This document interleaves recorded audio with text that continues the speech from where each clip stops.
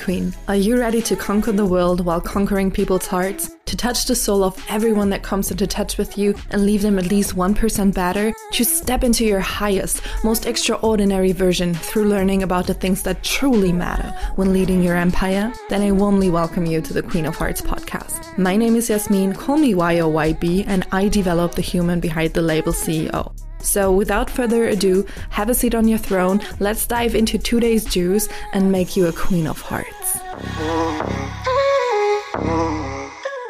So it could be that you are hearing quite some noises or something in the background. There are birds outside who are pretty loud, so if you hear anything, don't you worry. My mic is fine, everything's fine, I'm just in the nature and I can't really control the noises, but I wanted to record anyway, so you get another juicy episode. So, this episode is, and it has potential to become one of my favorite ones, because I'm going to share with you the 3 mantras that keep me going no matter what. Especially in moments where I don't feel at a high, mentally, emotionally, externally, whatever it is, right? And these help me to get back to momentum from within every single time. So the first mantra, or better said attitude, that I'm going to share with you is the one that may help you the most when you feel like nothing is working, like I was sowing seeds and nothing really is ready to harvest, and I feel like I'm waiting forever and I'm becoming impatient, I'm becoming frustrated maybe, I'm becoming desperate maybe, whatever it is that your human internal landscape produces and brings up to the surface. So the attitude and the self-talk that I then rely on is the following. I'm very, very fast at this nowadays, but I wasn't back then. So it truly looks like that. And I'm saying that to myself internally, not loudly, but internally. And the self-talk looks like, okay, I have 2 options. I can either quit and give up or continue to move. As quitting is never an option for me, there actually is just one option left, and that option is to keep going, keep moving. And then I'm like, okay, if I only have one option anyways, there is absolutely no point in drama. And that helps me so much to not go down into spirals and end up there and get lost there and stay there for weeks and not find my way out again. Because I hold the Guinness World Record of inner drama, of emotional roller coasters, and of indulging in my downward spirals. God damn, I am so good at this. I can live long term in drama if I want to, but I don't want to anymore. That is something that I gave up a long time ago, and I'm incredibly happy over the fact that I can say this now. So again, to recap this first attitude, this first self-talk, this first mantra, I always have 2 options: giving up or continuing. Giving up is never an option, so I'm going to continue. And when I'm going to continue, there is no point, there is 0 point in drama. So I better save my energy to keep going and not waste it on dramatizing anything. Right? And attention. This is by no means anywhere near to bypassing or gaslighting yourself, right? Because I'm very, very in tune with my feelings. I'm very, very in tune with my emotions. And I definitely open up the space to listen to myself and to ask myself, what do I need?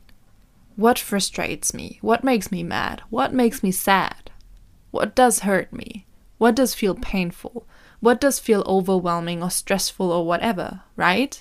So it's not that I never let myself feel any of those emotions. I just decide that they are not going to either slow me down or stand in my way completely. Because at some point I decided that nothing energetic, nothing that I can't touch will ever stay in my way and hinder me from moving forward. Nothing ever. And that was a very, very powerful decision. So that's the first thing I wanted to share with you. The second thing, and this one is a little bit funny and maybe even involves a little bit of dark humor, because I'm going to give you a little context. It was years ago. I don't even know which birthday it was, but it was the birthday of my mom, and friends of my parents were invited, of course. And I sat down with one, and I'm not going to share his name. Let's use another name. This is not his real name, but I just want to give him a name so it feels like more real, kind of. So let's call him Kevin, right? So Kevin and I were talking. Kevin was mid-40, I think. Yeah, must be mid or end 40, that age. He is married.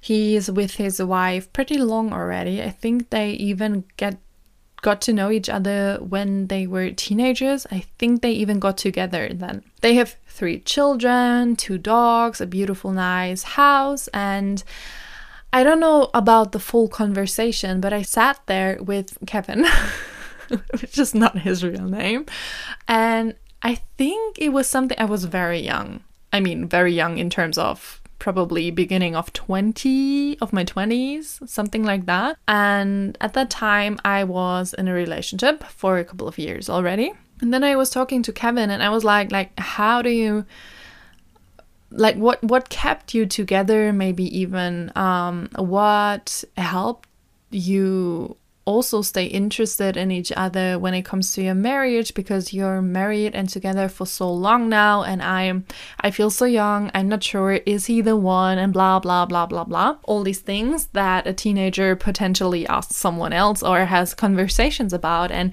what he said to me, it was one sentence, and ever since it's stuck with me, and it helps me so much when I get shiny object syndrome, when I feel like the grass is greener on the other side, somewhere else, or whatever it is, right?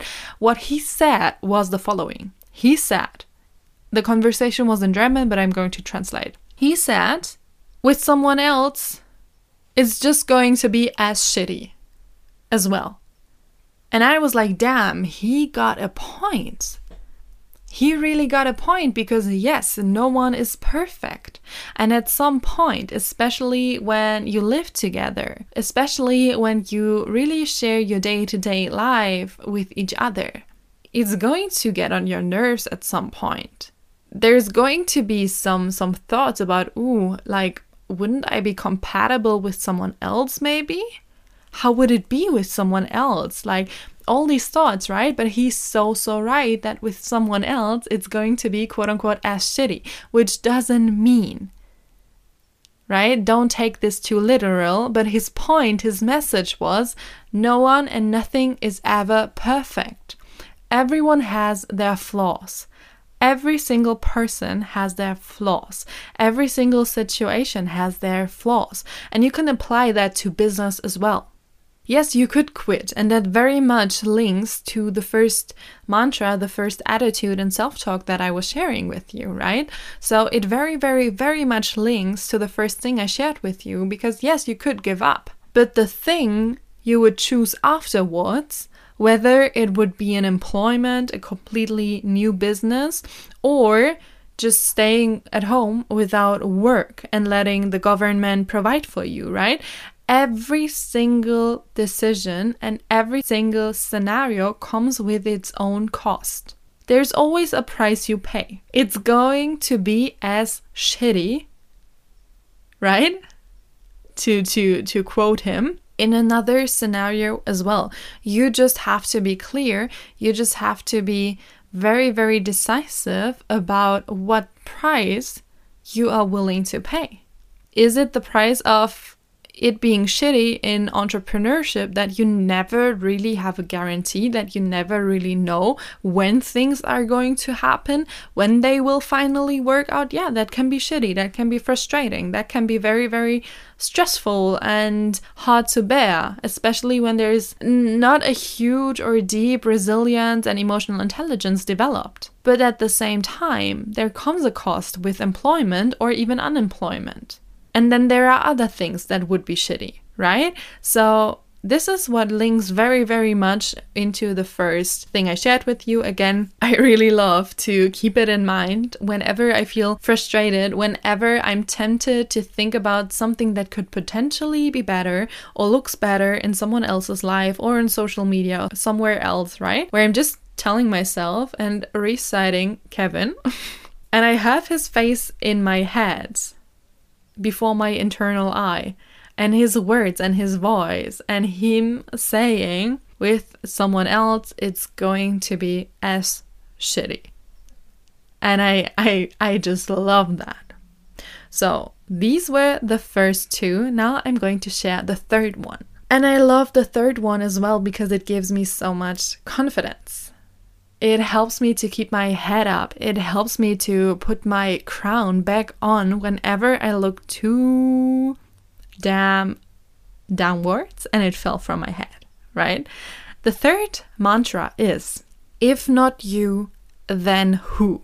And I so deeply adore this mantra because again, it gives instant confidence. It puts me in the spotlight of my own life again. And this is not about ego, but this is about like really getting that positive ass kick from yourself in moments where you feel super helpless, or in moments where you really feel desperate, frustrated, like very, very, very low vibrational or whatever it is. Like really getting yourself back together and really, really, really, really deeply anchoring in, if not you, then who?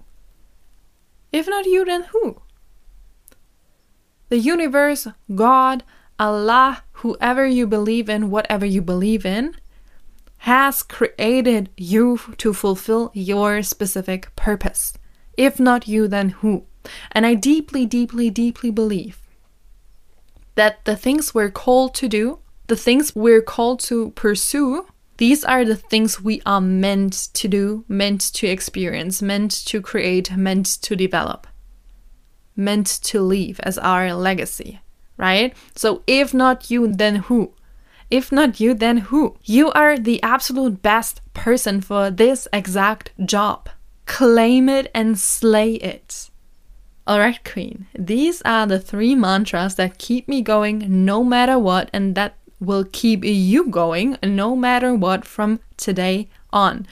Really anchor them in. Use them for yourself. Let them support you, and then slay your day. Slay your whole future. You got this. Remember, if not you, then who? And I'll see you in the next episode.